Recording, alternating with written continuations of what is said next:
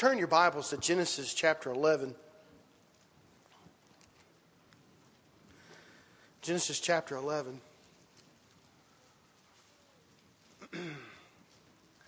I have it on the screen here as well, if you don't have a Bible. We're going to look at verses 1 through 9. Now the whole earth had one language and one speech. And it came to pass, as they journeyed from the east, that they found a plain in the land of Shinar, and they dwelt there. Then they said to one another, "Come, let us make bricks and bake them thoroughly." They had brick for stone, and they had asphalt for mortar. And they said, "Come, let us build ourselves a city and a tower, whose top is in the heavens. Let us make a name for ourselves, lest we be scattered abroad over the face of the whole earth." But the Lord came down to see the city, the tower, which the sons of men had built. And the Lord said, "Indeed, the people are one, and they all have one language." And this is what they began to do. Now, nothing that they propose to do will be withheld from them. Come, let us go down there, confuse their language, that they may not understand one another's speech. So the Lord scattered them abroad from there over the face of all the earth, and they ceased building the city. Therefore its name is called Babel, because there the Lord confused the language of all the earth. And from there the Lord scattered them abroad over the face of all the earth. Sometimes things get lost in translation, don't they? You imagine a world without Spanish class or French classes or the Rosetta Stone that you might get on the computer? Can you imagine a world without translators, that if you went to a foreign country, you would not need a translator to translate anything for you? Wouldn't that be interesting? You know, Matt and I, not long ago, Matt, you remember the couple came in with a little boy, and they were from Mexico, and they spoke Spanish, and they were trying to get in Miss Linda's Tuesday Thursday school, and they didn't speak any English or un poco English, you know, and that's about how much Spanish Matt and I spoke, you know, and they were in there and they were trying to do something good for their child, but they couldn't get us to understand it, what they wanted. And I was wanting to understand. Matt and I, we were trying to be helpful, and we really wanted to understand because, I mean, there were souls at stake. There was a little boy present. We kind of got the gist. He sent us a paper and Tuesday, Thursday school, something like that. Well, I got on Google Translator. Have you ever been on that before? You can type in on the left-hand side of Google in English, and it will send it over in Spanish. So I was typing in, we were coming up with all kinds of stuff, weren't we? Trying to speak in our broken Spanish, and they were speaking in their broken English, and I was typing in even worse English, and they were typing in I was trying to say it in even worse Spanish, but we finally got it out. But it was rough. That was rough. Things get lost in translation, don't they? Meanings. And it's hard to imagine a world where they didn't have any other languages but one. We don't know what language it was. A lot of people like to think that it was Hebrew, maybe, because it has an underlying of a way that all the languages could draw from Hebrew. But we don't know. We don't know what language it was that they spoke at the Tower of Babel, is what we call this story. It's a true event. It's a true story from God's Word. And again, we learn a lot of lessons from this particular story in the Bible. We have been dealing with origins. We've been dealing with origins. Genesis, in the beginning, God created the heavens and the earth, right? And then God saw that everything was wicked on the earth. So he destroyed the earth and he started again. So then we had Noah and his people, and they started again, didn't they? We've been dealing with origins, and that's what we're dealing with here. our ancestors, our tutors, our early ancestors, they're teaching us some lessons. God wants us to understand certain lessons from these old passages in the Bible. This true account of the Tower of Babel, it takes place about 4 generations after the flood.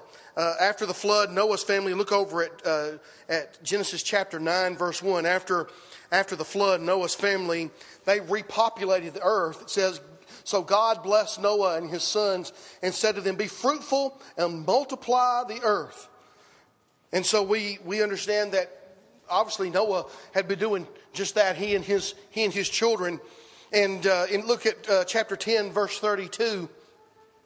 Chapter 10, verse 32, it says here that that these were the families of the sons of Noah. They've been given all the names of those in chapter 10. These were the families of the sons of Noah according to their generations in their nations, and from these the nations were divided on the earth after the flood. This, what you're reading right there in that particular verse, is what's called a prolipsis. A prolipsis.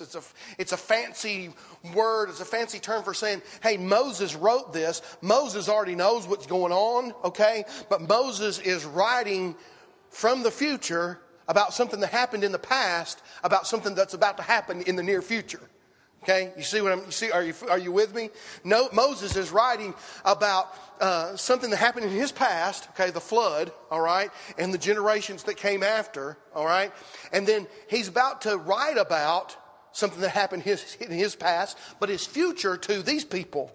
These people at this time had not built the Tower of Babel, so we call that in language, we call that a prolipsis. And around 100 years after the flood, about 100 years after the flood, about 300 years before Abram is called. And that's what we're going to be talking about tonight, the call of Abram. All right?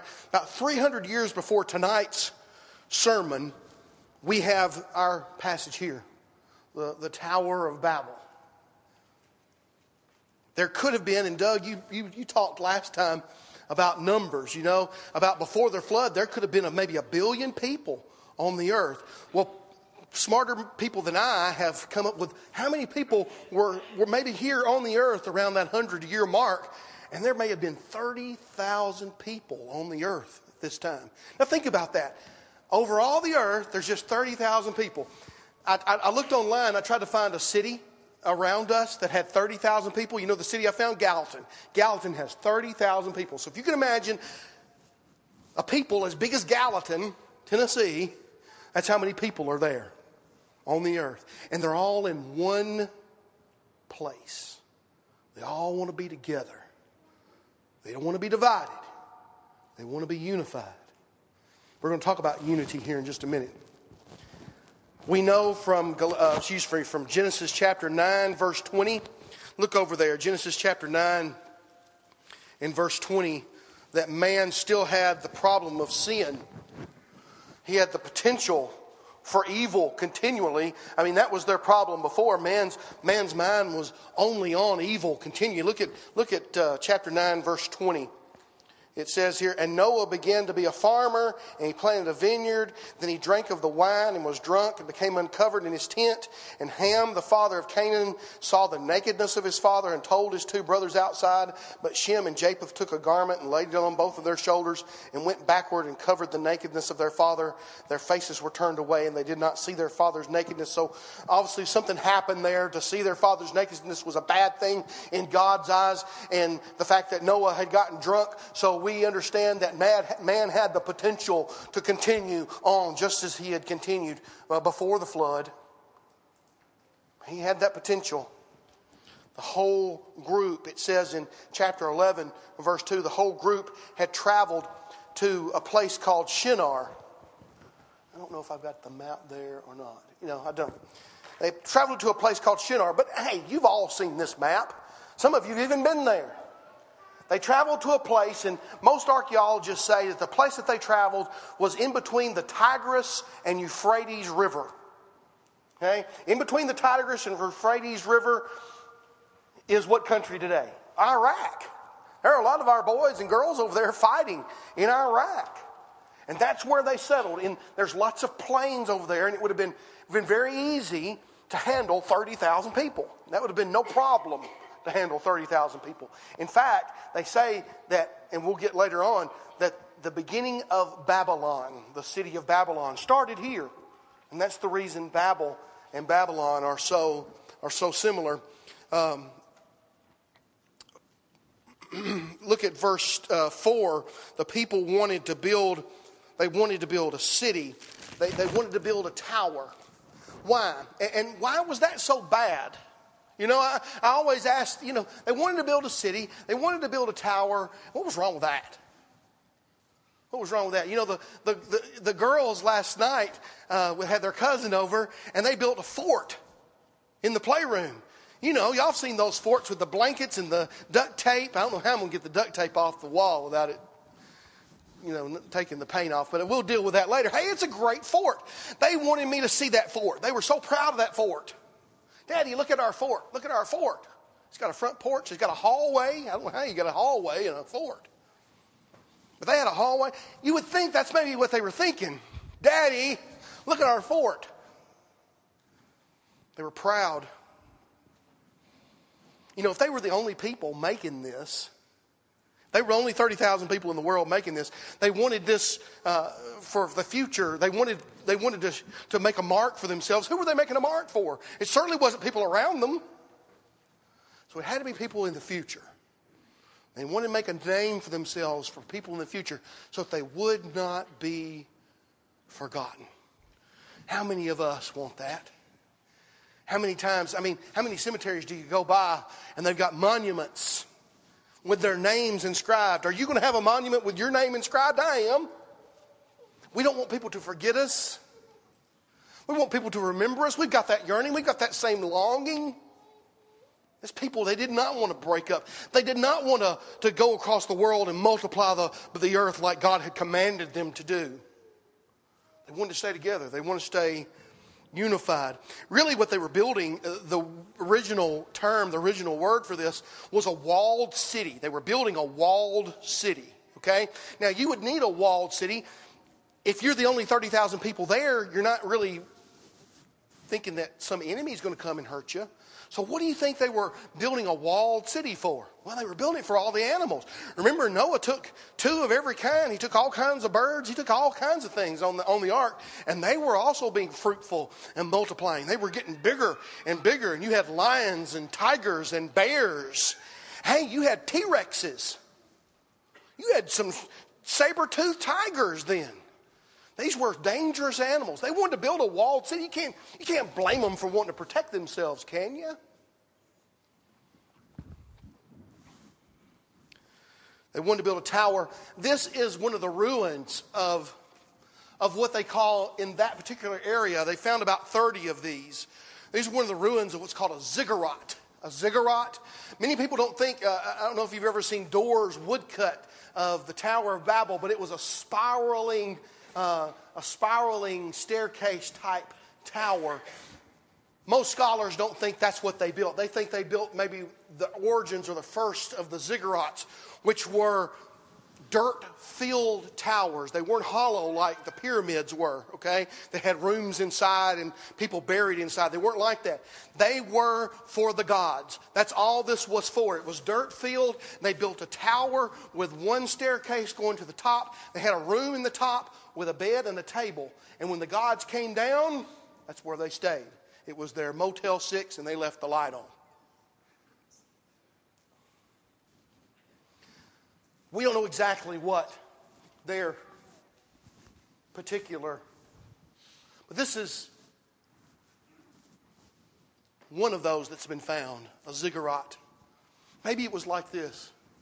And they had built this up to the heavens. You know, when I was a little boy, I used to think that they tried to make it to God. That's what they were trying to do. But the language doesn't say that. They really were just building it up into the heavens. They were building it up into the sky. They were making a memorial for themselves. They were going to make a name for themselves. Okay? But we can understand, it's kind of tongue-in-cheek, that God came down, didn't he? God came down. They weren't even close. We understand from the 21st century, When you get to the moon, you're not even close, are you? You get to Mars, you're not even close. We've got satellites and the Hubble telescope that reach way out into space. We're not even close. We could have built a tower upon tower upon tower, and they could still be building towers and we wouldn't be close, would we? They were wasting their time, and God knew they were wasting their time.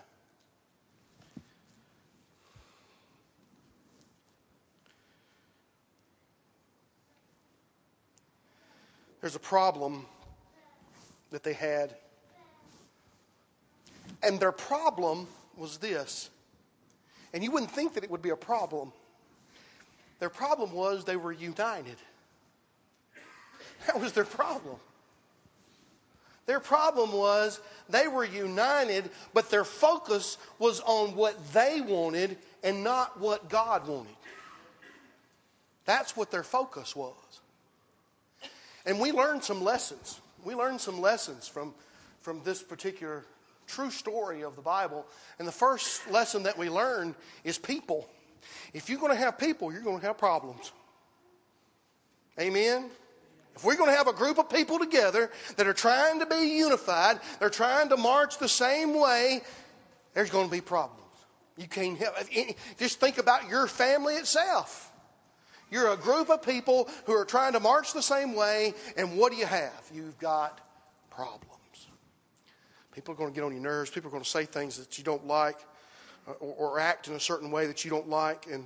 And where there are people, there are going to be problems. You know, God in His providence,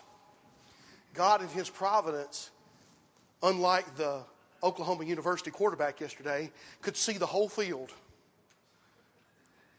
God can see the whole field.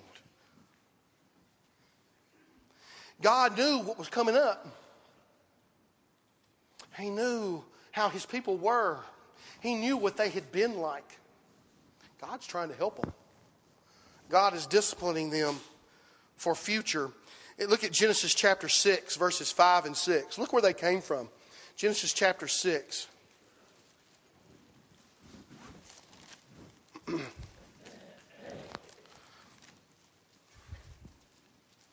It says here,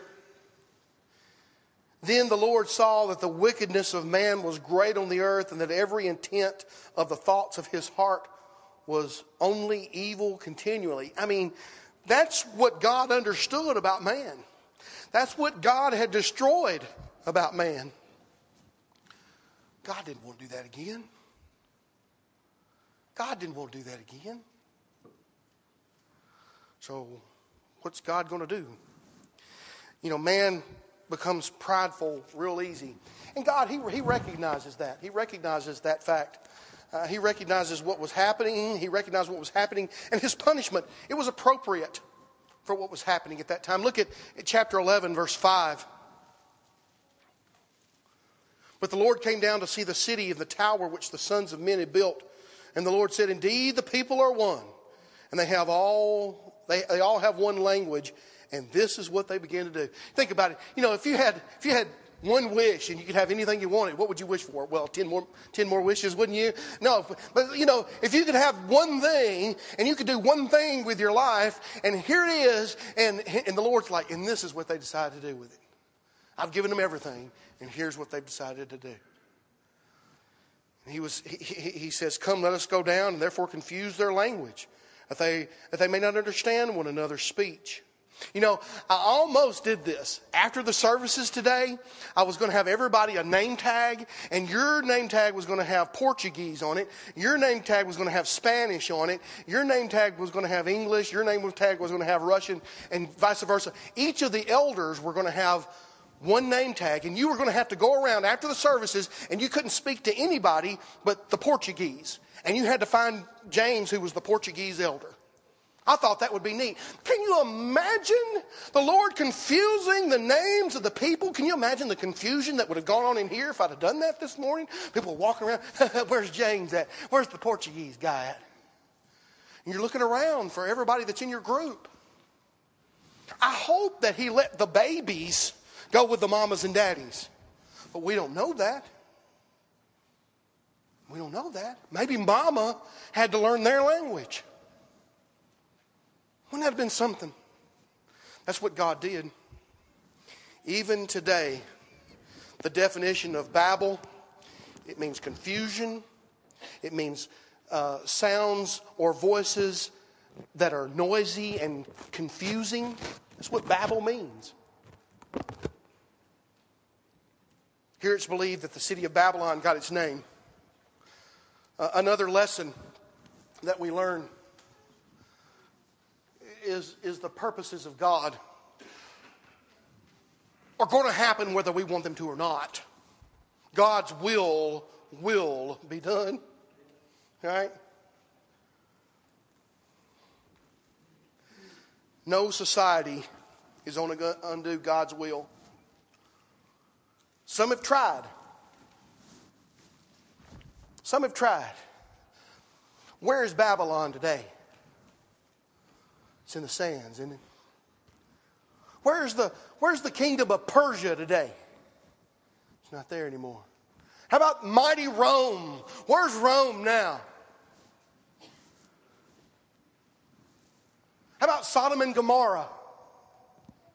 How about Nazi Germany? They're all gone, aren't they? A nation that will not do God's will is not long for this world.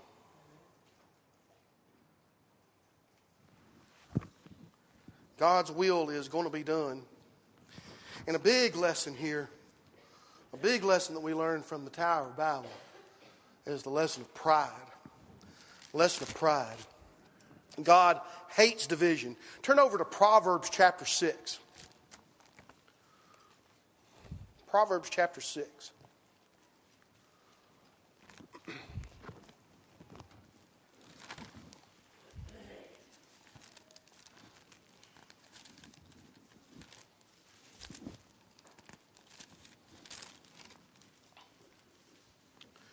Verse 16.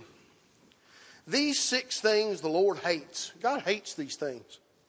Yes, 7 are an abomination to him. A proud look, a lying tongue, hands that shed innocent blood, a heart that devises wicked plans, feet that are swift in running to evil, a false witness who speaks lies, and one who sows discord among the brethren. God loves unity. He hates division. He really does.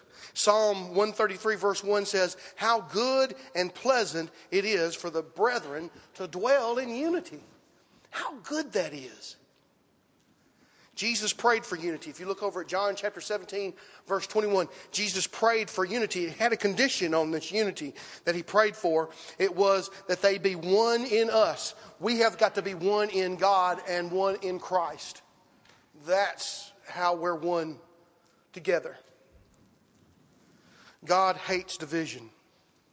But let me tell you something. He is not above dividing us to teach us to fully rely on him. He's not above it. When we get too prideful and we get what we want, we want, and we're so right, we're wrong. God has every right to divide us.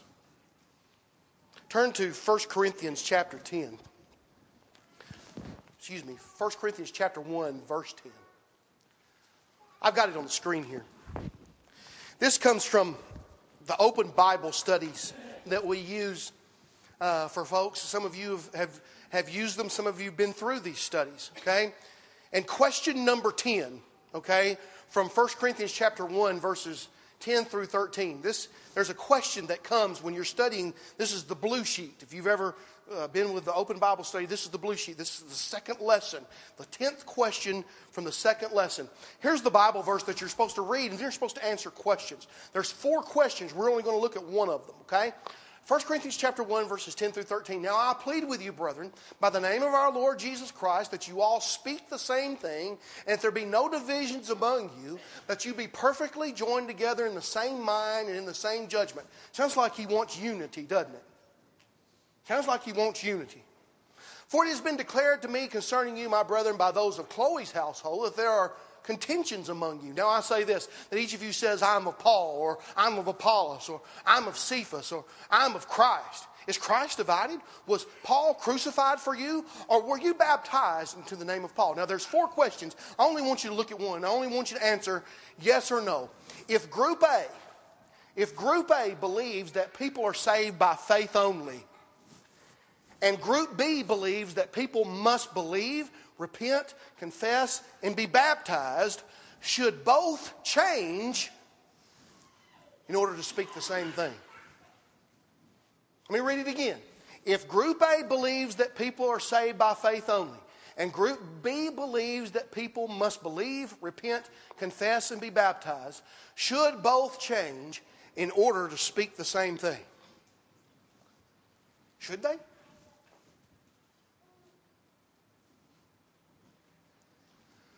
Are we going to have order?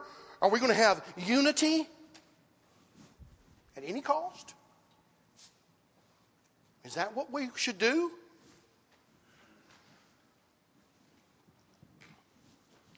They wanted unity at any cost. They were willing to tramp over God's blessed commandment to do so. Pride will keep us apart, and unity at the cost of anything is not God honoring. It was said that the citizens of Babel were united, but their unity was opposed to God's will. And today, the attempts to maintain the unity of Jesus' body at the expense of truth or righteousness will always be frustrated by God's will. God will always frustrate that.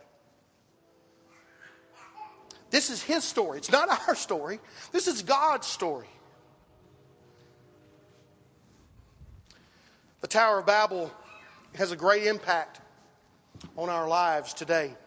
It's the origin of different languages. It's the origins of different ideas. It's the origin of different barriers. It's the origin of different countries. And its impact is still felt by us today. The legacy they are remembered for may not have been the legacy that they wanted to be remembered for. But we remember them, don't we? We remember them because they are in the Bible. That's because God allowed us to remember them. Turn to Acts chapter 17. Acts chapter 17.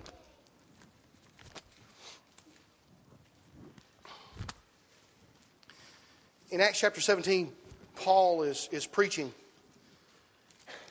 to the people in Greece. And he says in verse 26, talking about God, the unknown God, who they thought was the unknown God, who Paul was there to make known to them.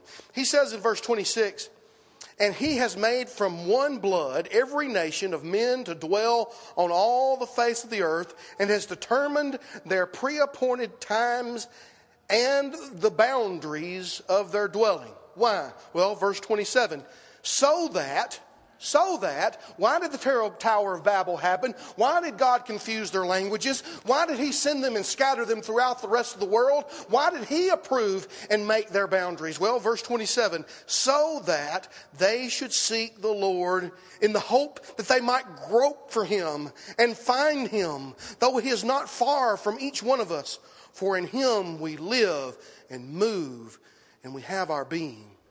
Man needs to be looking for God, not distracted by everything. Look at Acts chapter 28. Acts 28.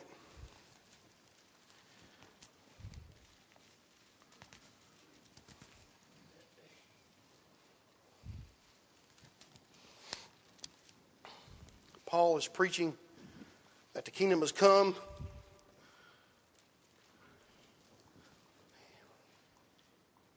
He says in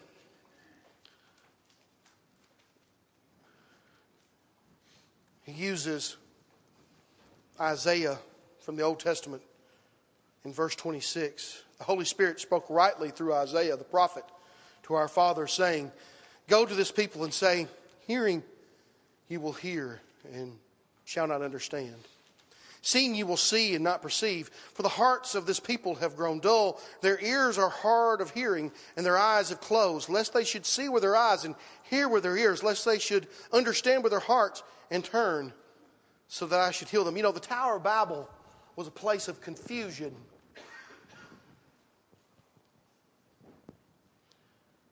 But God wants us to understand. If we'll understand, He'll heal us. Do you understand? Or are you building your own Tower of Babel and you're confused? Are you ready to do things God's way? Are you ready? Come right now. Let's together we stand and sing.